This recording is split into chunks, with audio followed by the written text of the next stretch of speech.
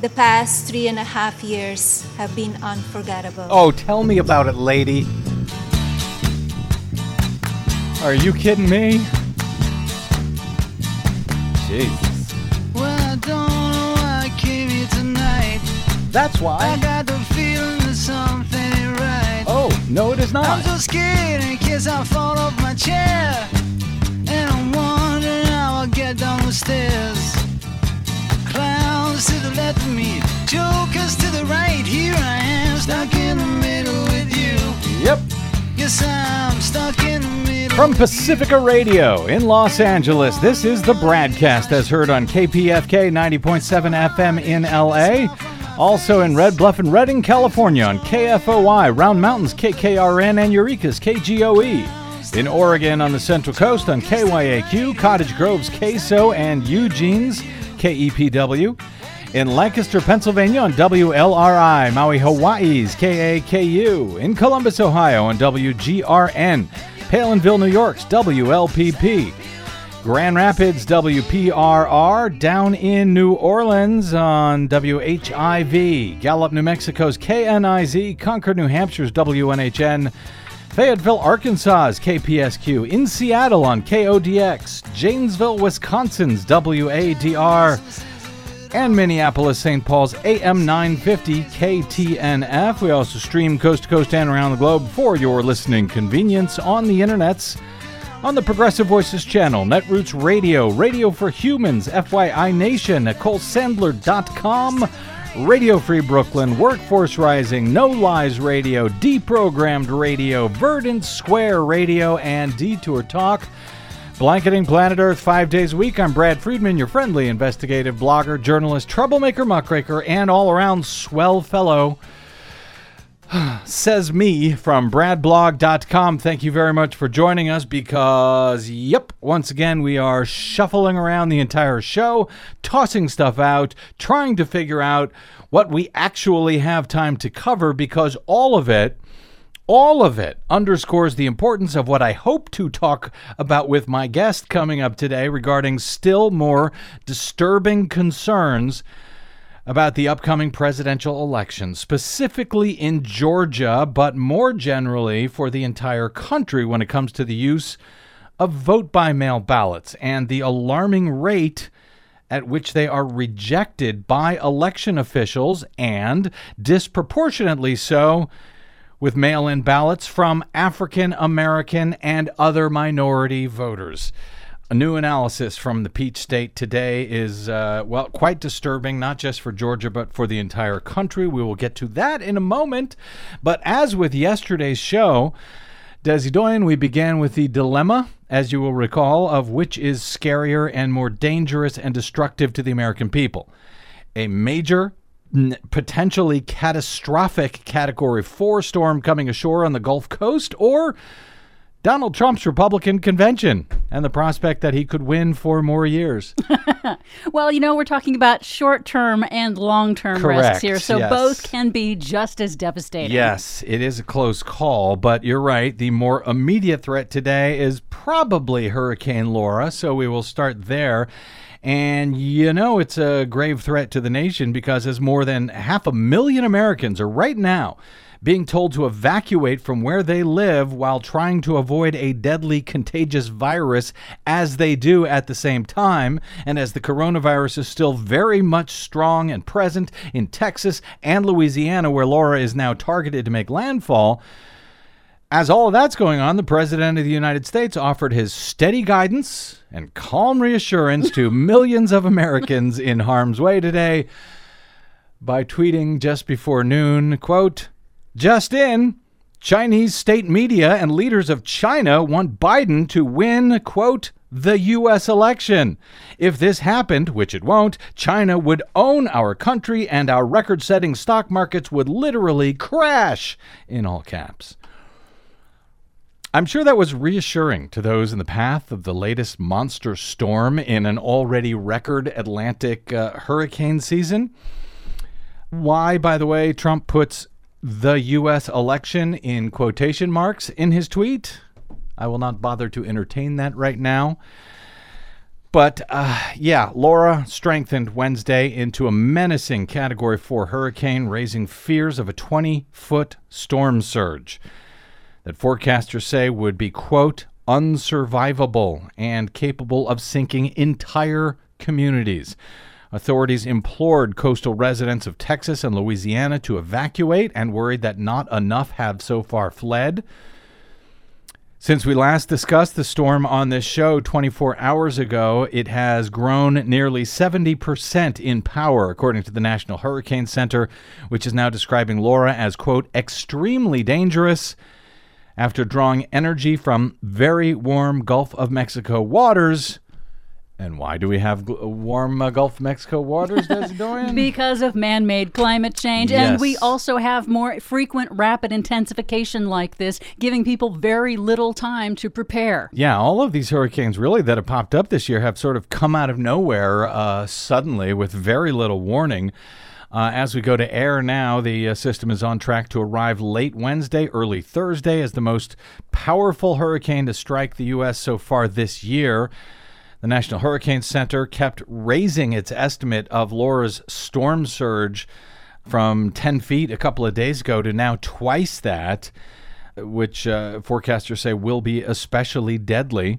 Category 4 hurricane can cause damage so catastrophic that power outages may last for months in places, and wide areas could be uninhabitable for weeks or months, according to the National Weather Service, in a dire warning that recalls the one that they issued just before Hurricane Katrina came ashore in Louisiana.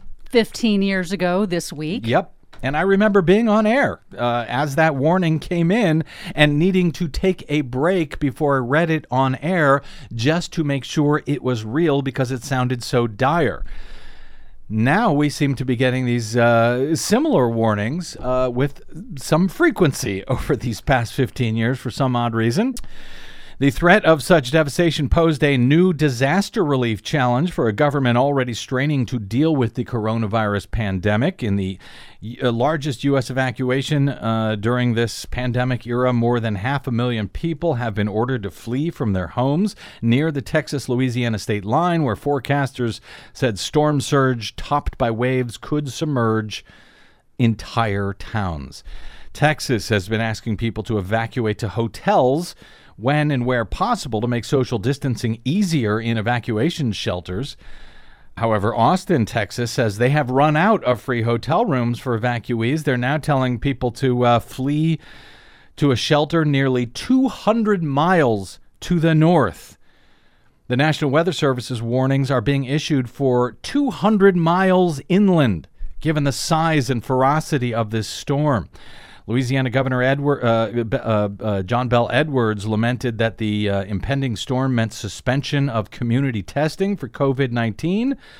Just as folks are going back to elementary and secondary schools in Louisiana, and as students are returning to college campuses, he said, we're basically going blind this week. We will have no idea what the virus is looking like. The storm has also forced evacuations from an area of the state where there has been a very high rate of positive tests of late. But those apparently will now have to stop. It's not only Louisiana and Texas, by the way, that will be affected by Laura. It is expected to dump massive rainfall as it moves inland, cause widespread flash flooding far away from the coast in states like Arkansas, where a flash flood warning has been issued. A watch, I should say, has been issued in Arkansas. And forecasters say heavy rainfall could arrive by Friday in parts of Missouri, take cover, Mom, Tennessee, Kentucky, and that the storm is so powerful that it is expected to become a tropical storm again once it reaches the Atlantic Ocean, potentially menacing the Northeast. This is a big storm, a dangerous storm, a very bad storm. Laura closed in on the U.S. after killing nearly 24 people already in Haiti and the Dominican Republic, where it knocked out power and caused intense flooding. And now I would normally move at this point to night 2 of the RNC here, but we've got still more breaking news that is proving to be much more important than the RNC right now, even if it underscores yet again the importance of our upcoming elections in 69 days, but who is counting, and the danger of Donald Trump's potential re-election, as the first two nights of the RNC were frequently focused on worshiping law enforcement officers, despite Trump's own criminal record, by the way, and working to terrify Americans about riots in the streets under Joe Biden by showing, video of riots in the streets under Donald Trump. Well, this breaking just before air, a white 17-year-old police admirer, as AP calls him, was arrested on Wednesday after two people were shot to death during a third straight night of protests in Kenosha, Wisconsin, over the police shooting of a black man, Jacob Blake, by a white police officer, as the man, Jacob Blake, was walking away from the police and his three children were in the car witnessing all of it.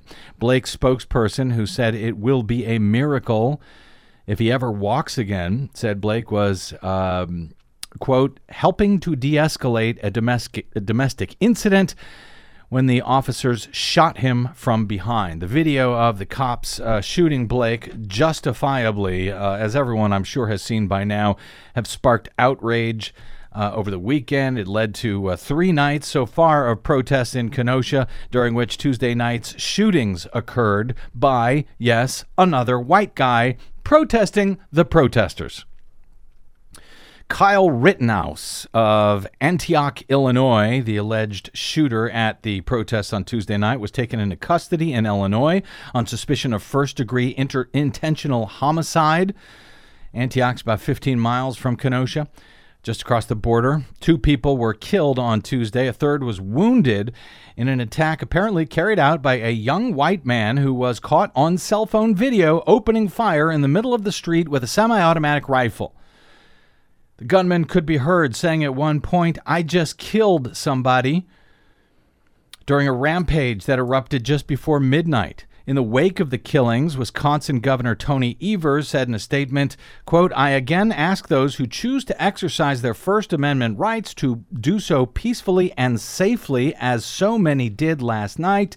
I also ask the individuals who are not there to exercise those rights to please stay home and let local first responders, law enforcement, and members of the Wisconsin National Guard do their jobs." We were all chanting Black Lives Matter at the gas station, and then we heard boom, boom.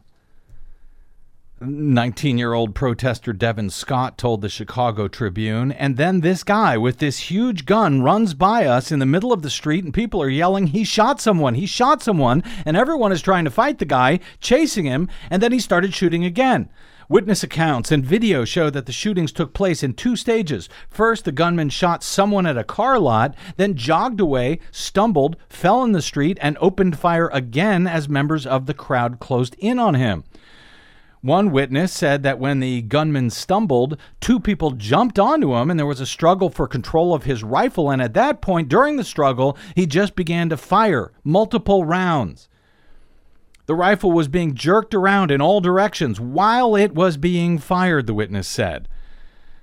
Sam Dirks from Milwaukee, 22-year-old, said he had seen the suspected gunman earlier in the night. He was yelling at some of the protesters.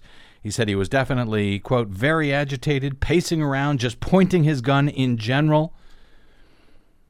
Hey, by the way, let me take this moment to thank the NRA for fighting for these gun rights that people like Kyle Rittenhouse enjoy to help keep us safe. Because, nothing stops a bad guy with a gun better than a good guy with a gun. Of course, there were apparently no good guys with the gun. There was just this guy who decided to start shooting into the crowd randomly and killing people at a lawful, peaceful protest. And it's worse. According to video footage, police apparently let the young man responsible for the shootings walk past them with the rifle over his shoulder with his hands in the air as members of the crowd were yelling for him to be arrested because he had shot people. As for why the gunman was allowed to leave, Sheriff David Beth portrayed a chaotic, high-stress scene with screaming and chanting and people running all over the place. Conditions that he said can cause, quote, tunnel vision, among law officers. Tunnel vision, yes, that apparently leads them to ignore a young white guy with an assault rifle and his hands up with others pointing to him and saying he's the shooter.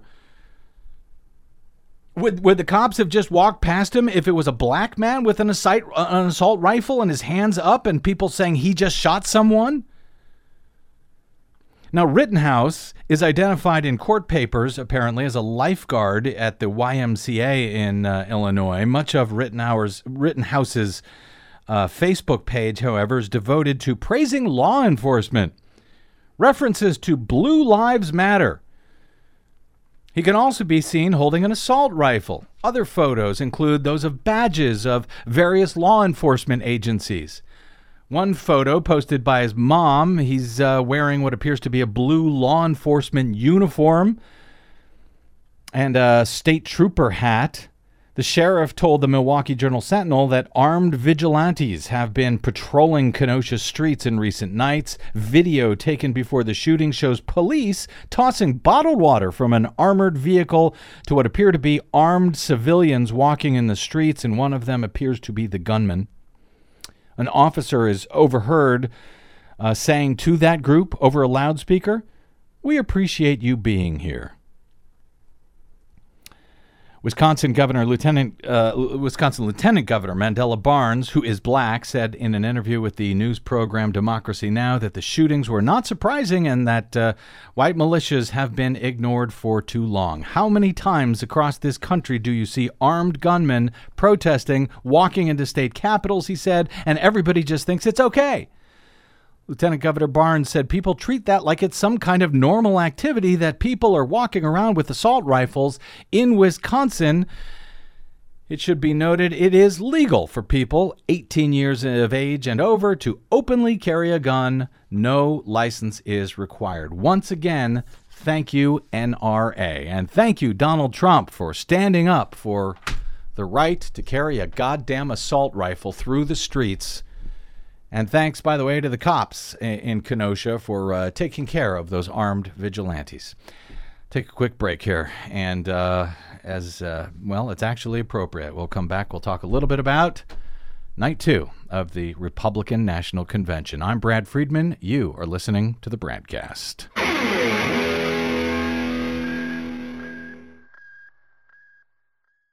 What the public hears on the public airwaves matters. At the BradCast, we do our best to bring you accurate news and analysis on the issues that actually matter, and we do it all independently, without corporate or political influence. But we can't do it without you, now more than ever. Please help us stay on your public airwaves by going to bradblog.com/donate to help keep us going. That's bradblog.com/donate. And thanks. Look in my eyes, what do you see? The cult of personality.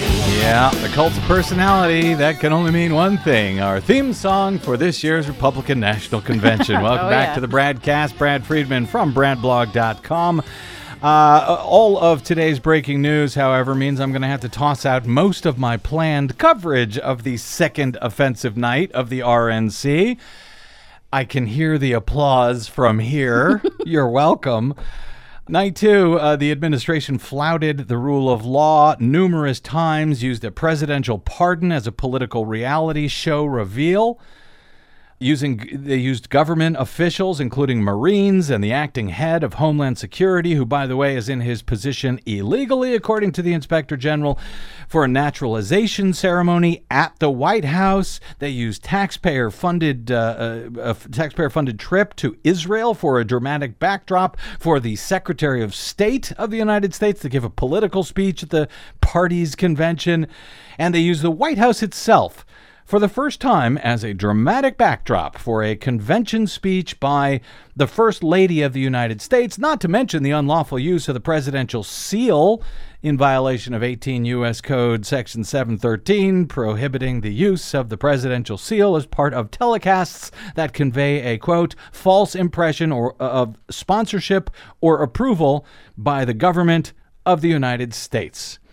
All of that in order to continue their message that Donald Trump, who has been impeached for abuse of power and obstruction of justice, obstruction of Congress, and is the target of several law enforcement investigations for criminal bank and tax fraud, among other things, Donald Trump is actually the law and order president. Go figure. I will try to get to a bit of that, but frankly, as we go to air, news is now just coming in that the NBA's Milwaukee Bucks franchise is boycotting today's NBA playoff game in protest of the police shooting of Jacob Blake. And now we're learning other teams who were considering doing the same have apparently decided to do so because the NBA has canceled the playoffs entirely as the team said, no, we are standing down. With that in mind, perhaps the best coverage that I can offer of the Republican National Convention to date is found in these remarks yesterday by LA Clippers coach Doc Rivers. What stands out to me is just watching the Republican convention, and they're spewing this fear, right? Like, all you hear is Donald Trump and all of them talking about fear. We're the ones getting killed. We're the ones getting shot. We're the ones that we're denied to live in certain communities. We've been hung. We've been shot. And all you do is keep hearing about fear. It's amazing to me why we keep loving this country and this country does not love us back. And it's really so sad. But we got to demand better. Like it's funny. We protest and they send riot guards, right? They send people in riot outfits. They go to Michigan with guns and they're spitting on cops and nothing happens.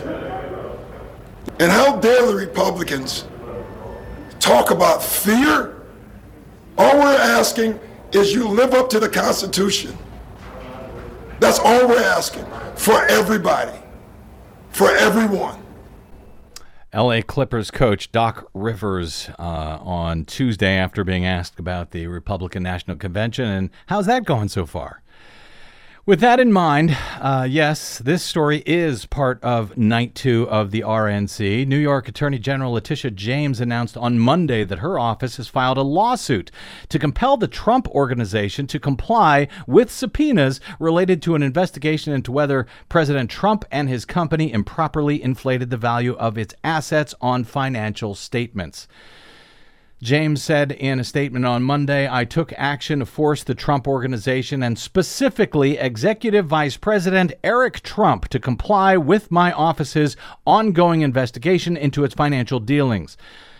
For months, the Trump Organization has failed to fully comply with our subpoenas in this investigation. She said they're seeking thousands of documents and testimony from multiple witnesses, including Eric Trump, who was, she says, intimately involved in one or more of the transactions under review. The Trump Organization, however, has stalled, withheld documents, and instructed witnesses, including Eric Trump, to refuse to answer questions under oath. Well, apparently, Eric Trump is refusing to testify and violating the law by refusing to show up in response to a subpoena to declare, if he wants, his Fifth Amendment right to refuse to incriminate himself. He has the right to do so, but he can't just not show up. He can't just not answer the subpoena at all. He's got to show up and invoke the Fifth in person if that's what he wishes to do. If Trump or his sons or his company are eventually charged with something here, I will note a presidential pardon will not get any of them off the hook. These are state charges, not federal charges, and the President of the United States has no pardon power over state charges. So with that said, and the day after day one of the RNC featured a man and woman under felony indictment in St. Louis for brandishing weapons at peaceful protesters. The day after that, Eric Trump, who was now facing a lawsuit by the New York Attorney General for refusing to answer a lawful criminal subpoena, Eric Trump was a featured speaker on day 2 of the RNC.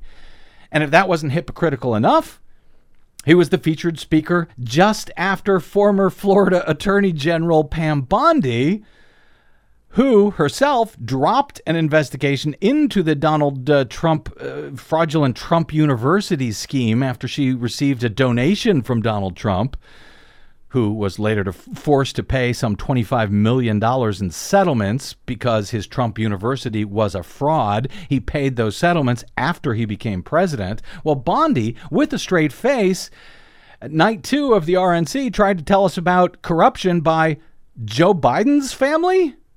Really? Yes, really. You can't make this stuff up. She accused his son of, well, essentially nepotism, no actual crimes as far as I could tell. And she said, why should there be one rule of law for the elite and another for everyone else in America? What world was she speaking from?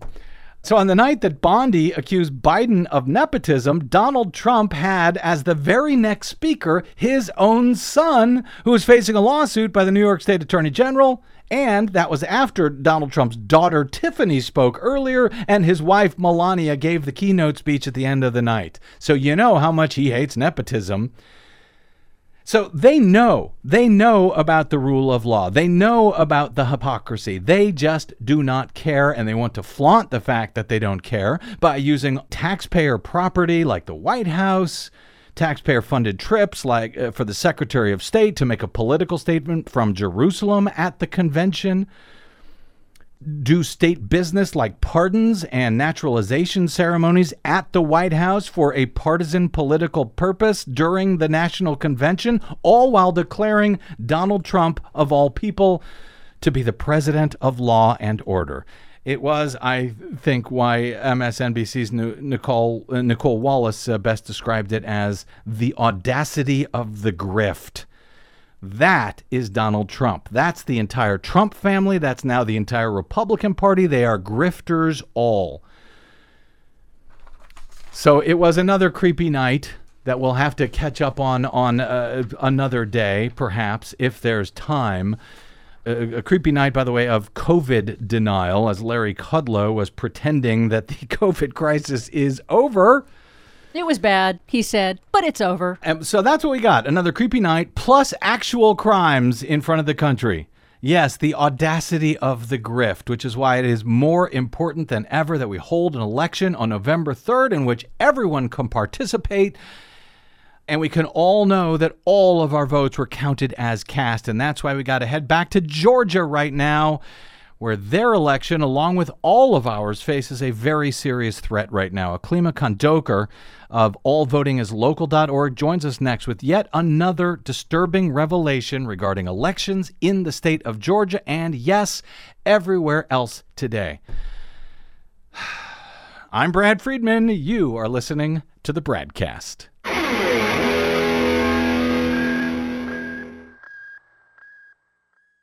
Hey, this is Brad. If you haven't noticed by now, it's no easy feat finding facts, real facts, not alternative facts, over your public airwaves. We try to bring you real facts, truth, and clarity without fear or favor each and every day on the BradCast. But we need your help to do it, and that help is needed more now than ever. Please stop by bradblog.com/donate today. That's bradblog.com/donate.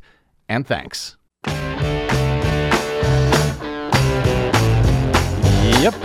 Welcome back to the BradCast. Brad Friedman from bradblog.com. Yes, we are back to Georgia today, where I know we have spent an inordinate, some might say appropriately disproportionate amount of time focusing on one of the most troubled, some would argue purposely troubled, voting systems in the nation.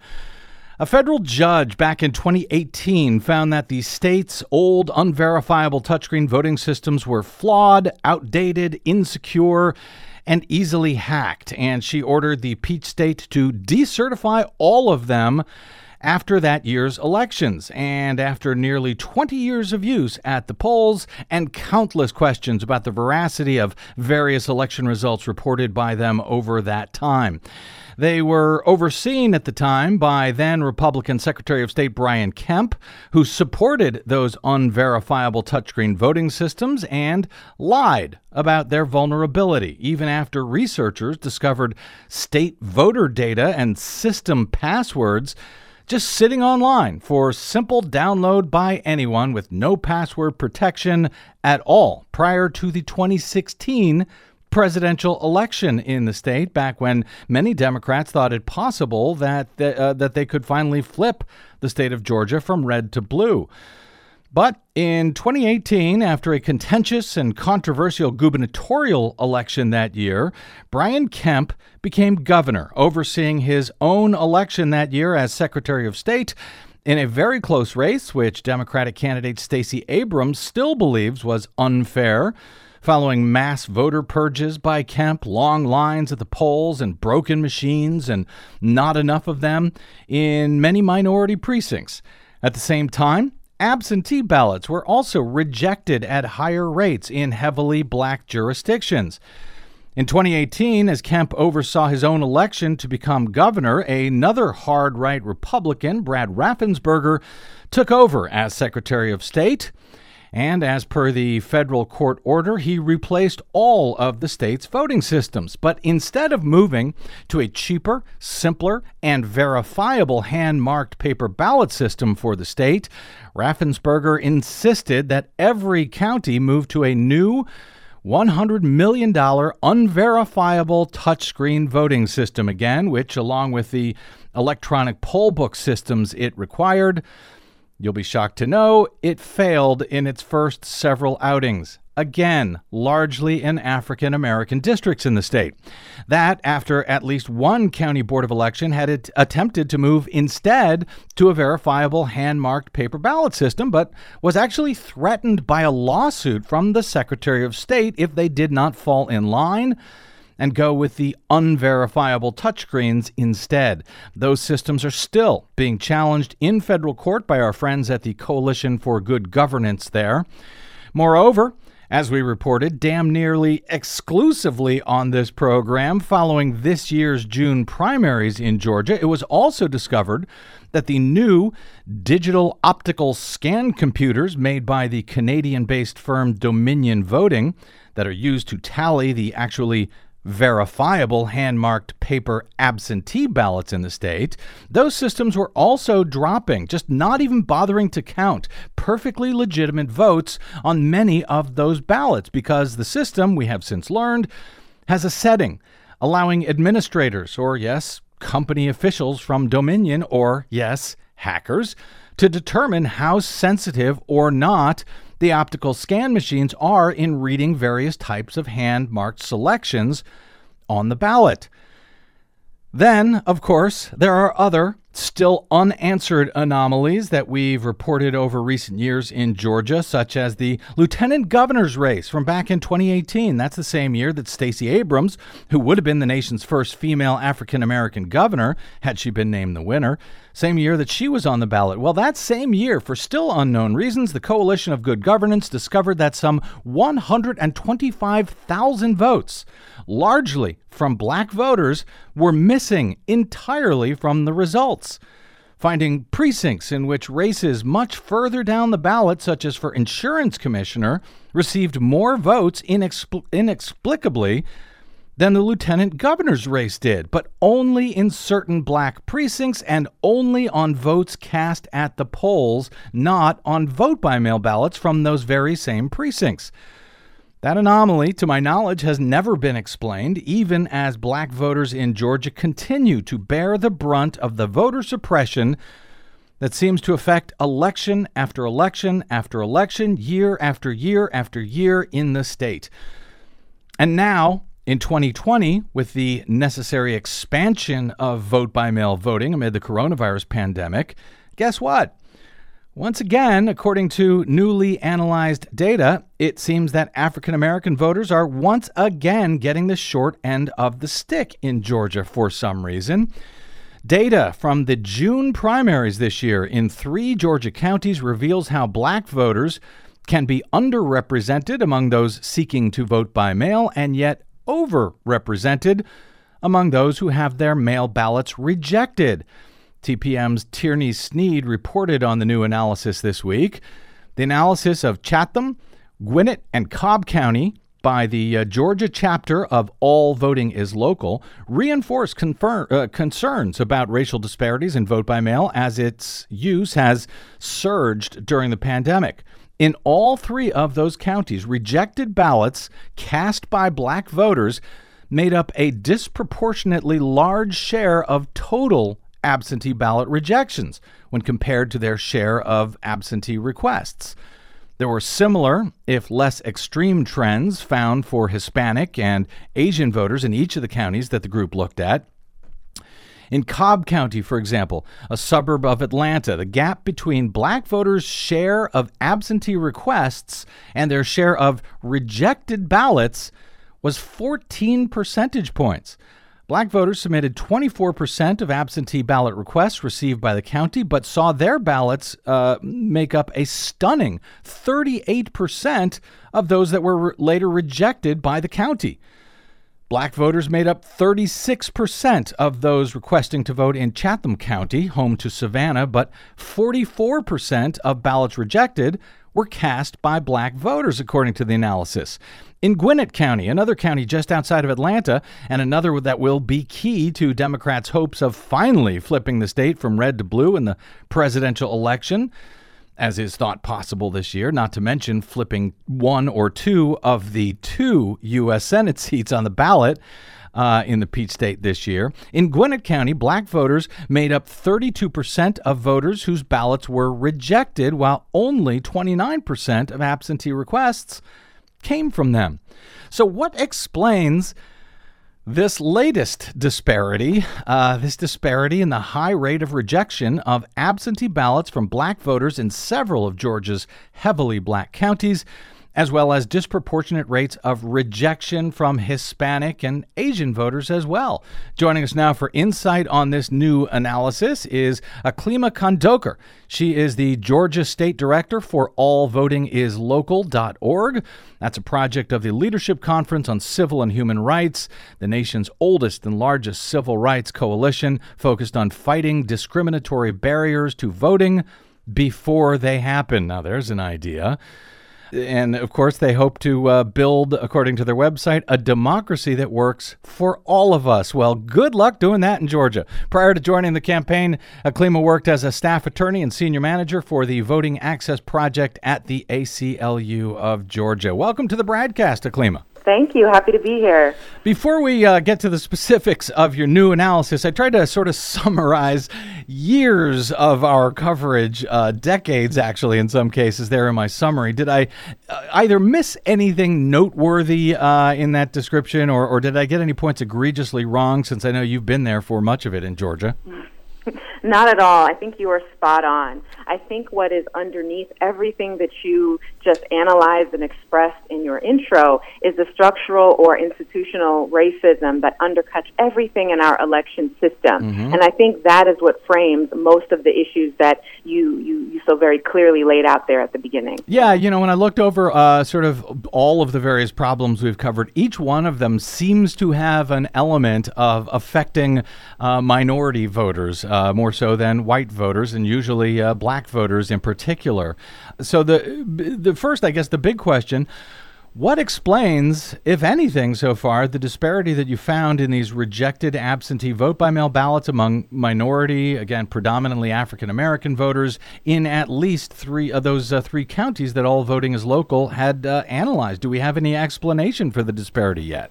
Well, like most disparities and most issues that stem from institutional racism, there is no clear pathway to the source. Over decades, over centuries, over so many years of policy that have pushed people of color out of the process, it becomes more and more difficult to trace where this comes from. But we understand that this is something that is in the fabric of the way that we even think about our elections processes. So what I think that's significant about these three counties is that they have very diverse communities within them. And so we do know that we have a high Asian community within these counties, as well as high Hispanic communities and high Black communities. So this is something that I think is traceable. Being able to look at the people that represent these communities, we understand that there is a link between being Black or brown or being non-white and being underneath institutional racism and having those additional barriers to the ballot. I think it's clear that Jim Crow laws have long represented active and public mastery of civic devices to exclude voters of color under the guise of uniform policy. And I do think that the remnants of those policies is what we are seeing here that have disenfranchised so many Black and brown voters across the state. Now, the rejections, as I understand it, when we talk about the ballots that were rejected by the counties and never counted, were due to, well, at least two things, both perceived signature mismatches and missed deadlines, ballots that came in after Election Day, since Georgia still mandates that all votes arrive at county headquarters by the close of polls on Election Day, apparently being postmarked by Election Day, but arriving afterwards is still not enough in Georgia. I'm correct on that, and their deadlines there? Correct. So a person does have to still have their ballot come in received on Election Day in order for it to count, unfortunately. And what's more useful for voters, especially voting during a pandemic, is to have more latitude to be able to submit their ballots in on time, especially because Georgia has seen so many changes in our elections. Our primaries were moved several times. We're previewing these brand new Dominion machines. The state of Georgia only had mere months to preview these machines and test these machines, where we know where we've seen success with these machines in other states like Colorado, it's taken years to do that work. So it is really unreasonable to require for voters during a pandemic, while using these machines, with all of these critical elections changes, to have that tiny slither, that immovable window for them to send in their absentee ballots, or their ballots in general, rather. So I do think that we have to have a change in how we think about our election dates and how we process our elections, because we are going to leave so many people out of the process, and in particular Black and brown voters who have always been the subject of disenfranchisement in our country. They're going to be most harmed by our reluctance to make these critical changes. Now, I understand there's a pending lawsuit to try to extend the deadline in Georgia right now. Not to extend the deadline, they would still have to be postmarked by Election Day, but to allow ballots to come in the days following the election, which I would think would be particularly important now, given the slowdowns at the Postal Service under Trump's new Postmaster General. Is that lawsuit still moving forward in the state? My understanding is that it still is. All Voting is Local is not on that lawsuit. But yes, my understanding is they're still moving forward with that lawsuit because it's so very critical that voters have increased access, that voters have an increased opportunity. And I think it's clear when we look at what the State Election Board has recently passed as far as requiring, or rather allowing, drop boxes at the county level so that people have this alternative way to get their ballot in. So really, it's unreasonable for the state to say, we're going to allow drop boxes. Raffensperger sent everybody an absentee ballot application back in June to do all of these things, but then not to extend critical deadlines, not to put that proper infrastructure in place for timely processing. We need to have both. When you do one without the other, providing for the installation of drop boxes, but no comprehensive guidance and no effective date changes, then we are going to see more and more issues come up leading up to the November general. And I do want to get into that a little bit with you, but I sort of want to figure out, before we move to look forward, I kind of still trying to figure out what happened in the past on this, the disproportionate rejection rates here from the June primary. There was a lawsuit filed, I think it was in 2016, I believe, in Gwinnett County, when it appeared that the majority of absentee ballots being rejected had come from that one county, which,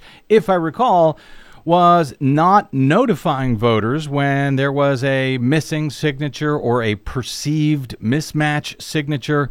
It was not letting the voters know to allow them to come in and cure the deficiency. The judge, if I'm remembering correctly, ordered the county to notify voters before throwing out the ballots entirely, to let them do that, to let them come in and cure the ballot. Is that now being done across the state? And if so, why were there still so many rejected ballots, particularly in black communities? So right now, that should be done. So right now, the curing process should be immediate. It should allow for at least 3 days post-election for people to cure any issues. Mm-hmm. Unfortunately, there is no clear uniformity, as there is no mandate from the Secretary of State's office to ensure that each county is doing that. Instead, what the Secretary of State's office has offered is, here is what the law says, you all make sure you do the right thing. However, what the Secretary of State's office has not provided to these county offices is additional resources to make sure that they can actually process ballots as they come in, that they can actually reach out to people in a timely fashion to alert them about issues as they come up immediately. Unfortunately, it appears that it is still at the discretion of the county elections offices at the county level to determine and decide when to begin processing. They do not have to begin processing anything to then figure out what the cure timeline would be for the voter until they are just able to. We saw that in Fulton County with the absentee ballots that they received, that they had a backlog of absentee ballots that were never processed, which means that then delayed any potential curing that any voter may be able to do with those absentee ballots. You said they were never processed in Fulton County? They were eventually processed. They were not processed in a timely fashion in Fulton County. Okay. So the issue I think that happens in Gwinnett is, we know that Gwinnett is a very diverse county. We know that we have a lot of Asian communities there. We know that we have a lot of people that speak other languages in Gwinnett. So we understand that if there are ballots that are in Gwinnett and there are signature match issues, we know that people who are of Asian American descent, of Hispanic descent from other communities are more easily going to be pushed out of the process because they have a different understanding of the process, because most of them speak other languages and are from other communities. So it is not surprising that if they do not adjust the system to account for the people that are going to use the system, people who may speak another language, people who may not be familiar with the system, a big, robust community that may require more staffing in order to properly process issues as they come in, that more issues are going to slip through, are not going to be caught, and what that means is that votes are not going to be counted. I see that in TPM's coverage, Aklima Khondoker, they received a comment from the Cobb County Director of Elections, Janine Eveler, who said that her own statistics did not include racial breakdowns of rejected ballots, so she couldn't comment on that part specifically. But she said that voters had plenty of time to return their ballot or to resolve any signature issues.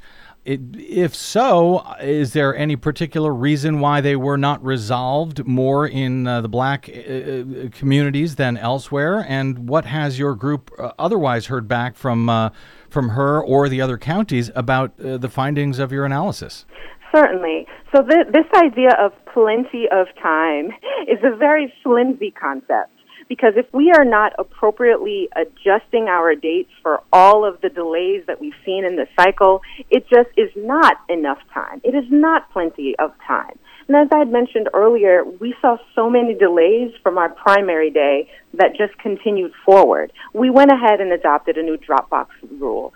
Our Secretary of State sent out absentee ballot applications to everyone. There was not enough time to effectively send absentee ballots to everyone, receive them, process them on time, allow for that cure period, and then receive them again to make sure that everything would be working smoothly for our voters. So unfortunately, there is not enough time. And then on top of it, there aren't enough resources at the county level. So what we've heard overwhelmingly is that there are not enough poll workers, there aren't enough people that are designated to process absentee ballots or to process those applications, that there is a huge need for us to have more poll workers and more people working at the county level to ensure that everything is happening in a timely fashion. So I would say that even if a voter did everything right to send their materials in on time, if they are not properly staffed up, then it doesn't matter whether they've done that on time. And I think that this is a uniform talking point that we've heard from many of our elections offices, that notion that, voters ought to get it in on time, voters should know better. I can't let go of the fact that institutional racism, this idea that we are going to use old laws and policies to continue to inform how we run our elections, is still something that's very persistent and pervasive in our system. We cannot cleave ourselves from that simply by saying, those things are not legal anymore. I think we are still seeing the remnants of that, and I think it becomes clear in those particular communities because we have so many people of color. We have so many people that are working class immigrants in those communities. And so to have a standard that has naturally always been catered towards those who are in power, who have always been able to enjoy the right to vote in a very open and accessible way, to think that that can somehow be transferred to those among us who have been suppressed by our system of elections is crazy. So something needed to change this year, and it didn't. Well, and of course, at the federal level, election officials across the country have been asking for more money to run their elections during this pandemic, and both the White House and Mitch McConnell and the Senate have blocked funding that election officials around the country have asked for. That would have been very useful to, have more people able to contact voters when there was a problem with their ballot in Georgia and in all of the other states. Of course, in Georgia, if Raffensperger hadn't spent $100 million, actually, I think it was like $113 million on those crappy touchscreen machines, he would have had about half of that money at least to use to help voters here. But I think it was not a mistake that he chose to go with the machines rather than the people, I guess. Aklima, you focused on 3 counties in particular. Would you expect to find similar disparities if you analyzed other counties around the state? And would you expect to find similar disparities in other states, or is this something that is unique to Georgia? I don't think that this is unique to Georgia. And let me say this, we analyzed those 3 counties, but I imagine that we would see something very similar if we were to look at other counties. In particular, if we were to look at counties that have strong Black and brown communities among them. Mm-hmm. And so this isn't surprising. And this is likely something that we would see nationwide, because I am committed to this belief that it is institutional and structural racism that has led to the wealth of the problems that we are seeing in our elections. Mm-hmm. There's no way to cleave the two, because we have a clear system that has always worked for one and not the other. And about the money that we had, we could have clearly used the bulk of the money that was used for these really expensive machines to help improve this fractured system that we have in Georgia. We need a lot of help with our elections. These new machines, these are not the help that we need. No, they're not. This is a great way for the Secretary of State's office to reveal this Secure the Vote initiative, to appear as though, they've been doing everything this entire time, and let's ignore what we saw in 2016 and in other years. Let's go ahead and pretend that we are doing everything in our power, at least on its face. At least let it appear as though we are willing and working to change the system, when in actuality, what we need for this system, we need to have more poll workers available. We need to have better training available for our workers, but we also need to have mandates. We need to have a clear, streamlined system for all counties to follow. We have 159 counties in the state. It is unreasonable for the Secretary of State's office to just make a blanketed allowance for counties to kind of decide how they want to run their elections. And even though the Secretary of State's office is the one responsible for ensuring that all protocol is followed and that uniformity is guaranteed throughout, his office is not doing that. Instead, we hear them passing the buck to the voters that are sending in things late or are not understanding a process, because the process is very difficult to understand to begin with. And then we hear the blame passed to the counties. Oh, well, the counties didn't do this. They should have asked for, these other resources they don't have. And if it does boil down to money, because one of the things that has now come back around is this grant program where the Secretary of State's office has now allowed counties to apply for grants for funding. But I believe the funding is something like $3,000 maximum. Oh, man. That is not enough for the critical changes that we need in our elections for them to function equally and effectively for all of our voters. Yeah, it's interesting. He sure is strict when it comes to requiring counties to do certain things, like take these crappy Rube Goldberg touchscreen voting systems, even when, counties say, no, we prefer not. We would like to go with hand-marked paper ballots. No, we have to run the system the same way across the state. So on some things, he's very strict about that. On others, he's like, well, it's up to the counties, however they, decide they want to do it. Speaking of Raffensperger, my good friend there, after successfully, you mentioned this, sending out absentee ballot request forms to all active registered voters, and of course, Raffensperger gets to define what active is there in the state, but he sent out absentee requests to most voters back in the June primaries. The program received high marks from voting rights advocates.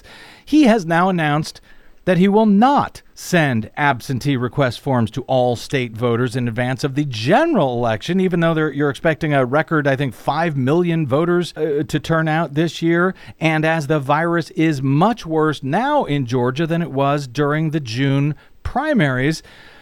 And yet he's telling people, well, you're on your own. If you want an absentee ballot, you can figure out how to request one. Your thoughts on that, Aklima? That does not help voters in the least. So to offer all voters an absentee ballot application, by the way, without any infrastructure in place to receive them, to process, and then to send them back, and then to receive them again from voters. There was no clear, defined process for how counties were going to manage all of these absentee ballot applications being sent out, which means it was already doomed to fail. So the reason why so many civil rights organizations gave high marks for this, because it gives more access to voters. Sending everybody absentee ballot applications is a good thing. The way that the Secretary of State's office went about doing it was the wrong way to do it. It's a lot like blaming perfectly fine ingredients for a recipe that you don't want to adjust for those ingredients. You don't go ahead and throw out those quality ingredients because you don't like how the recipe is. You need to adjust the recipe.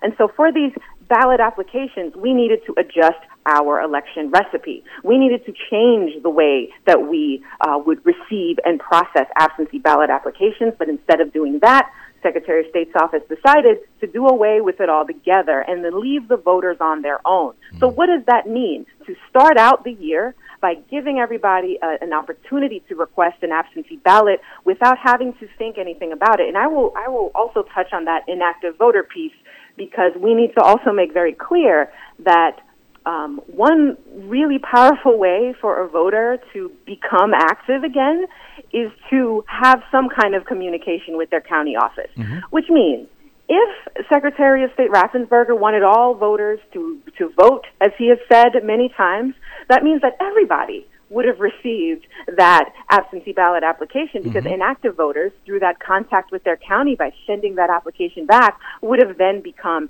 active voters. If that was the only issue there, them not having contact with that office. So there was a clear opportunity to engage with more voters there that the Secretary of State's office merely let pass.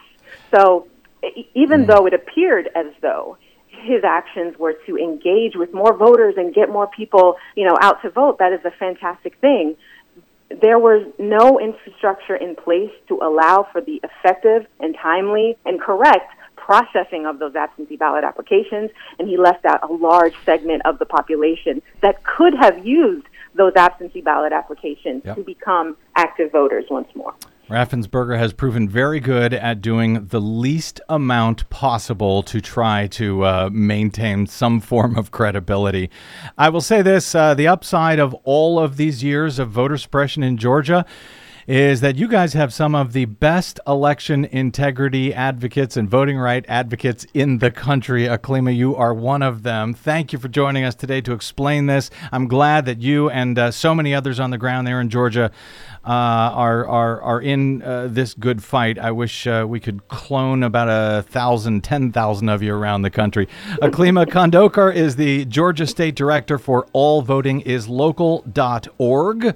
You can find them on the Twitters at votingislocal, and you can find Aklima on the Twitters at Aklima Votes. Really appreciate you joining us today, Aklima. Please stay in touch as everything moves forward and as we continue to cover the great battleground state of Georgia. Absolutely. Thank you. Happy to be here. Okay, we have got to go. I know I'm running late as usual. Thanks to our producer, Desi Doyen, to all of you for spending a portion of your day or night with us. You can download our programs anytime for free at bradblog.com. Thanks to those of you who stopped by bradblog.com/donate. Drop me email if you like. I am BradCast at bradblog.com. And on the Facebooks and the Twitters, I am simply the Brad Blog. We'll see you there. Until we see you here next time, I'm Brad Friedman. Good luck, world.